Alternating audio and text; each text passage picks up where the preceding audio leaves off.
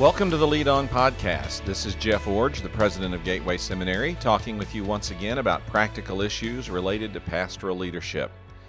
Now, the ideas for the podcast come from a lot of different sources, but this one is unique.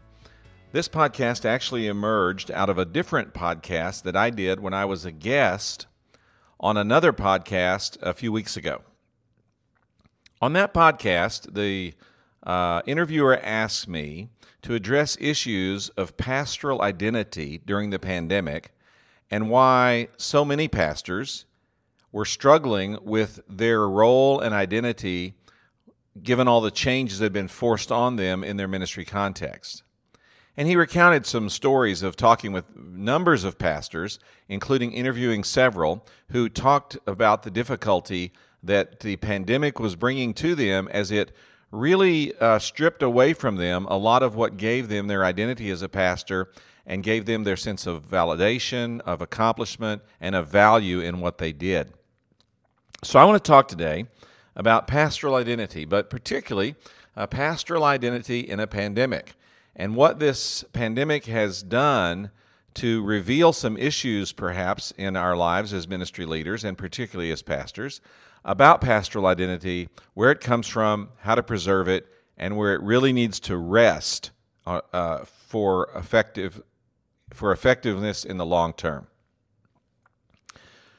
Pastoral identity has been shaken by the pandemic. Pastors are doing much less preaching, and when they are preaching, they're not preaching in rooms full of people that are giving them instant feedback and affirmation and response. They're doing less visitation. In fact, in most cases, they're doing virtually no visitation. And if they are doing any kind of personal interaction with people, it's behind a mask, which is disconcerting in itself. Pastors are doing less face-to-face counseling, certainly trying to connect with people by video conference or FaceTime or even the phone, but sitting down in the room with someone and actually helping them process the problem they're dealing with and the biblical solutions, that's not happening. Pastors are leading and attending fewer meetings. There's not as many staff meetings, deacons meetings, elders meetings, and other kinds of meetings because people can't get together in most places because of shelter-in-place rules. And overall, there's just much less interaction with people. This is hard for many pastors who thrive on the personal relationship aspect of ministry leadership. And so, during the pandemic, pastoral identity has really changed. Less preaching, less visitation, less counseling, fewer meetings, fewer opportunities to interact with people. It's certainly changed the ministry dynamic and landscape in very significant ways. Now, all this forced inactivity and force of change of activity has revealed an important issue for many pastors, and that is they place far too much dependence on what they do to establish their identity. Far too much emphasis on what we do to establish our identity. Now, this often is revealed at retirement. And quite frankly, now that I'm in my 60s, I'm thinking about this.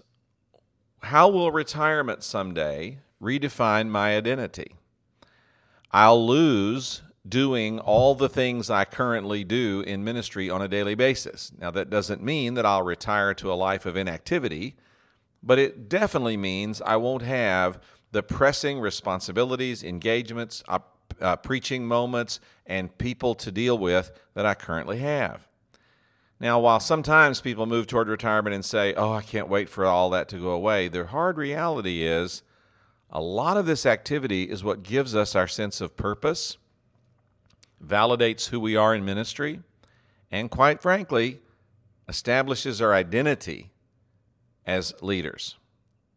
Identity is often connected to productivity. And the pandemic has revealed this in the lives of many, many people that normally don't go through this until they get to that retirement moment and have to really think through it or work through it. Now, pastors do many important things. They preach and teach and counsel. Pastors evangelize, make disciples, they train leaders. Pastors administrate, they provide a relational bond, sort of a connectivity, if you will, for a lot of church people who feel that in some way their connection to their pastor is vital to their relationship with their church and even to their relationship with God. Pastors also work outside their own congregations. They give denominational leadership by serving on boards or serving as officers and serving in leadership roles. They also give community leadership by doing the same things, boards, leadership roles, and other responsibilities in their community. Pastors do important things, and I don't want to minimize that in any capacity. Just because I'm talking today about the importance of moving away from developing identity based on what we do, that doesn't mean that what we do is not important. The solution here is not devaluing what we do, not in the least. The real solution to the problem is finding ways to define identity and determine worth apart from these activities. That's what's going on right now with so many of you. You're struggling because all of the things that give you pastoral satisfaction, pastoral accomplishment, pastoral validation, and frankly, a sense of pastoral identity have been taken. Now you're scrambling to try to replace those with innovative or creative ways to accomplish ministry function and purpose, but hard reality is things are different, and it results in you feeling different about yourself and about the work you do. The subtle temptation that sometimes isn't all that subtle is that we will develop insecurity and frustration and discouragement and doubt, because when what we do is largely stripped away from us, then who we are doesn't really satisfy this deep longing that we have for a strong sense of identity. Pastors are like every other person in this regard. We must find our identity in something other than our performance, our production, or our projects.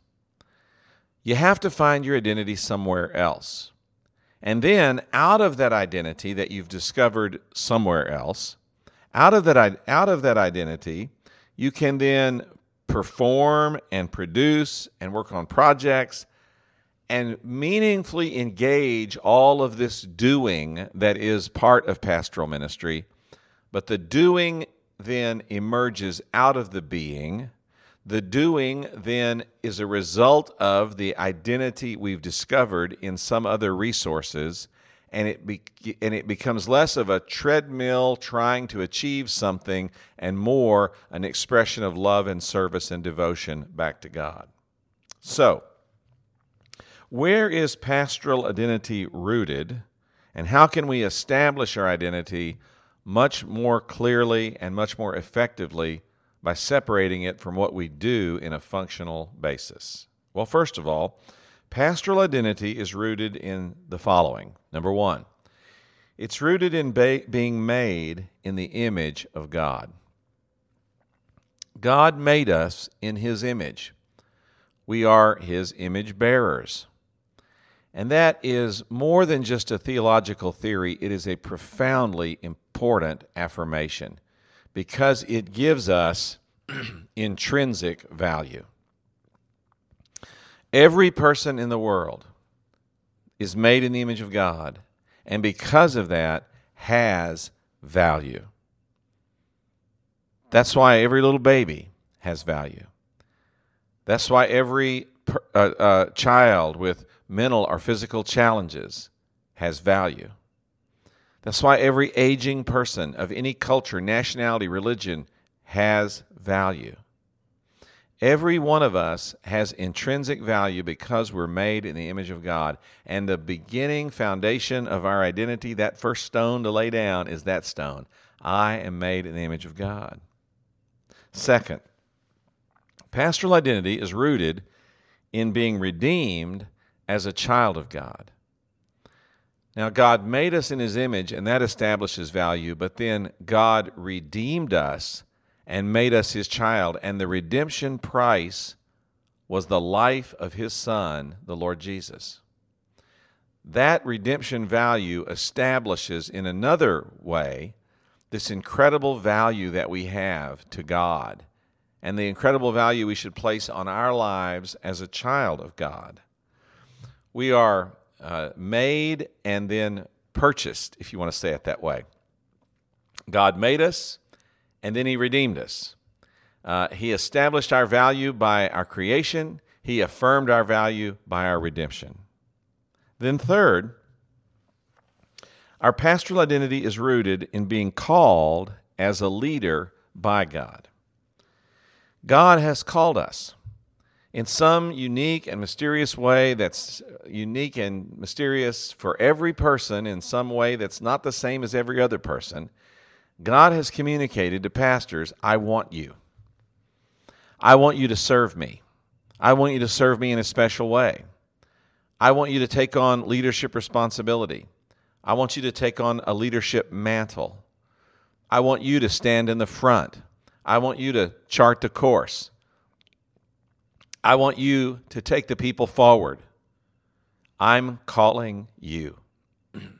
Now, when God calls, it establishes, again, our value, our uniqueness, our importance to God.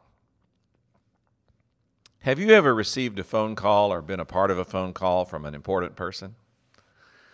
A number of years ago, I was diagnosed with cancer, and I was discouraged about it. I came home from church on a Sunday, I think the Sunday before my surgery, actually. I had preached that day, and that may have been the last time I was going to preach for a while. I remember I was laying on the couch, and I was feeling kind of down about the whole situation. Phone rang.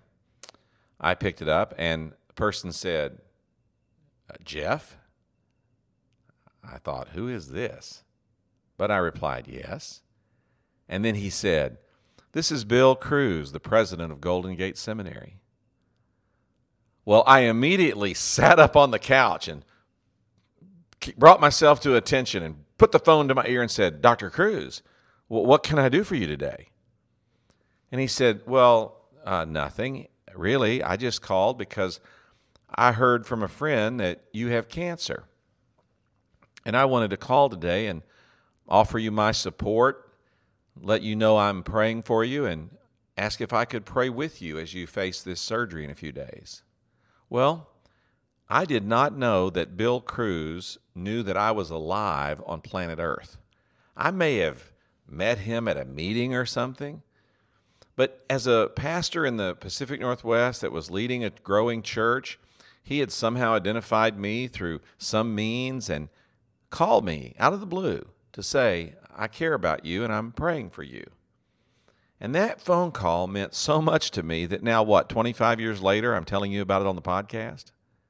When you get a call from somebody that you perceive as important, that really matters to you, that you look up to, it means a lot, doesn't it? Last week, I received an email that said I was invited to participate in a phone call with President Trump and Vice President Pence. Now, I wasn't obviously going to be able to converse with them, but I was invited to participate in a phone call with religious leaders from across the country, and there were several thousand that were on the call. It wasn't a private thing at all. But nevertheless, I got the email. I was given the call-in information. I was given the password. And when I called in, a person came on the phone and said, thank you for calling in today. This is a private phone call with President Donald J. Trump and Vice President Pence. If you're not a clergy person or a religious leader in the United States of America, please hang up the phone now. The call is off the record and will not have any public statement regarding this call afterwards. And now with those ground rules established, I'd like to introduce to you the President of the United States, Donald J. Trump. And President Trump came on the phone and said some very personal things about his faith and about his commitment to the country and about his dependence on us to pray for and support and stand with him. And he made some inclusive statements about all religion. It wasn't just a Christian minister's call. It was a clergy call for people from various backgrounds. And He did that for about 10 minutes, and then he turned it over to the vice president. He talked for about 5 minutes. Then they had some other people that came on and just gave 2 or 3 minute statements from different perspectives, Jewish, Catholic, Protestant. And then at the end, he called on some leaders to pray for the country and for him and his leadership. Now, I am in many ways like apolitical. I don't endorse candidates. I don't tell people who I vote for. I don't necessarily like everything about the current administration. I don't dislike everything either. I'm like a lot of Americans when it comes to politicians. I think they're all a mixed bag, et cetera, et cetera, et cetera. But when the President of the United States calls you, you want to take that call. Even if you're on there with a lot of other people, you know that while there's only a few hundred or maybe a few thousand on that call, there's millions that don't get that privilege. So when that call came, that call mattered to me. What I'm saying is, God has called us. And because God has called us, He singled us out. He said, I want you. I want you to be a leader. I want you to step forward on my behalf. I want you to take responsibility. I want you to wear the mantle. I'm counting on you to do something unique and special in my kingdom. I'm calling you. And our pastoral identity rests partly on that call. Now, I've said 3 things so far. Pastoral identity rests on being made in the image of God, being redeemed as a child of God, and being called as a leader of God. That's 3 foundation stones you can put down about your identity. Now, here's the 4th one. Pastoral identity is rooted in being assigned a role by God. God has given you a role. He's given me a role. He said, this is what I want you to do. This is your part to play. Now, when I was coaching baseball for all those years and some other sports too, I would often ask my team a trick question early in our practicing and getting ready for a season. If it was a baseball team, I would ask them this question: what's the most important position on the field? Well, you'd know the answer. Someone would say pitcher. Someone would say catcher. Someone would say shortstop. And those are all really important positions on a baseball field. But that's not the right answer. The answer to the question, what's the most important position on the team, is the position I'm playing. Because if you don't play your position well, the rest of the team won't be able to function. So don't worry about who's playing third base or who's playing left field. If I send you to first base, just play first base and play it well, because the whole team is depending on you to do your part to make all of us successful. I'd say the same thing to you this morning, pastors. God has placed you in a role. He may have placed you in a small church, may have placed you in a large church. He may have placed you in a revitalizing church or in a planting church. God may have placed you in a hard church or an easier church. He may have placed you in a church that's going to require a mountain of work to move it forward, and another one that's already got momentum and is going fine. We need to accept the place that God has assigned us and value that as a part of our pastoral identity. Not our identity in the sense that look at our achievement, look at our accomplishment, look at what we've done, because quite frankly, in some places it's going pretty hard right now. That's not what I mean. I mean that you get your pastoral identity by saying God identifies with me so much so that He has placed me and given me a job to do in His kingdom. That's how much God values me. So the foundation stones of pastoral identity are being made in the image of God, being redeemed as a child of God, being called as a leader by God, and being assigned a role by God. In that foundation, you can find real identity. That means pastoral identity requires then these affirmations that come out of those foundations. Number 1, God made me. God made me uniquely and precisely. God made me. He made me the way I am, with the strengths I have, the capacities I have, the abilities I have, the interests I have. God made me, and that is good. Now, once you've established that, God made me uniquely and precisely, and it's good. One of the great benefits of that affirmation is it lowers the comparison threshold that you have with other people.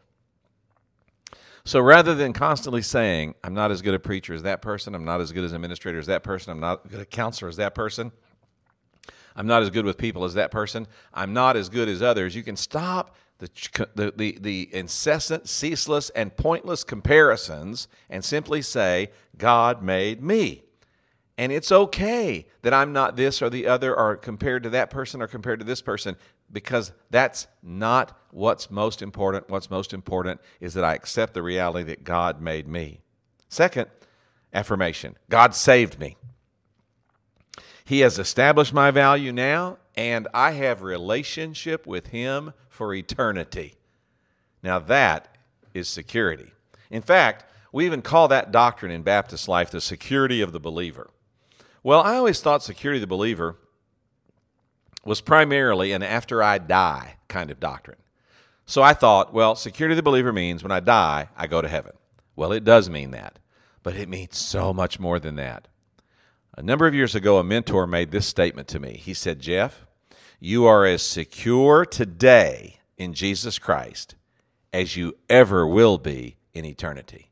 And I realized security of the believer is not an out there doctrine, it's a right here doctrine. Security of the believer is not a in the future doctrine, it's an in the present doctrine. And so when I say God saved me, that gives me value now and security. I don't have to worry about life, death, difficulty, trouble, heartache. None of this stuff is going to really affect who I am in my identity because I have security, eternal security, through my salvation relationship in Jesus Christ. So, God made me, and God saved me. And third affirmation, God called me. He has a purpose for me to accomplish. He called me. He didn't call that person. He didn't call her. He didn't call him. He didn't call anyone else. He called me. And that call from someone very important to me, the God of the universe, that call matters. It is a great validation in my life. It says God has a place, a purpose, a point for me, and I accept that call. God, finally then, number 4, God has placed me, which means He wants me to fulfill my role, not someone else's role. He wants me to be me, not someone else. Man, this is so important. It doesn't really matter what you do in ministry. There's always someone that you'll compare yourself to and find yourself to come up a little bit short. You know, I've been doing this for a long time now, and I look around at other people that are that are recognized more than I am, or more successful than me in some ways. Their school is bigger, their church is larger, they're able to raise more money, they seem to have more gifting in evangelism, or more gifting in marketing, or more gifting in something that I have. I look around and I just see all these people, and I say, Lord, I mean, really, what am I doing here? And then God reminds me, I placed you right where I wanted you. Now, I've called you, I made you, and I saved you, and I called you, and I know exactly who you are, and I know exactly what you can do, so I want you to just do what you're supposed to do where I've placed you. Where I've placed you. A few years ago, I was talking with the board of trustees here at Gateway, and I said something like this. I said, I'm not the best seminary president in the Southern Baptist Convention, or certainly not in the world. I'm not the best ministry leader by far in the SBC or in the greater work of God in the world. But I said this, but I'm the best leader I can be right now in this place at this time for this school. And that's the way you should feel about where you've been placed. It doesn't matter how you compare to other people, or whether you think you should or whether you think you match up to others in other contexts or other settings or other situations. God's placed you. He made you. He saved you. He called you. He knows what He got. He knows exactly who you are. He knows exactly what you can do. And He said, now, I'm going to place you where I can really use you. And when you're the best you, wherever I place you, that'll be enough. Because where I place you, what you've got and what you can deliver and what you can do and what you're strong at and what you're capable of and what you're going to accomplish, that's just what I need in that position. Now you say, well, I feel misplaced here. Perhaps God wants you in a different position. That's another podcast. But if you are where you are and you're content you're supposed to be there and you know God's placed you there, just get busy. God made you, God saved you, God called you, and now God's placed you, and He knows exactly what He's doing. Be the best you in that context. Lead out of who you are, out of what you know, and out of what you're able to do, and God will be pleased with His placement. You know, when pastoral identity grows out of these foundations and these affirmations, then these results occur. Number one, when pastoral identity grows out of these affirmations, when we do our work will be fulfilling, not onerous, because now our work grows out of our identity rather than seeks to establish our identity.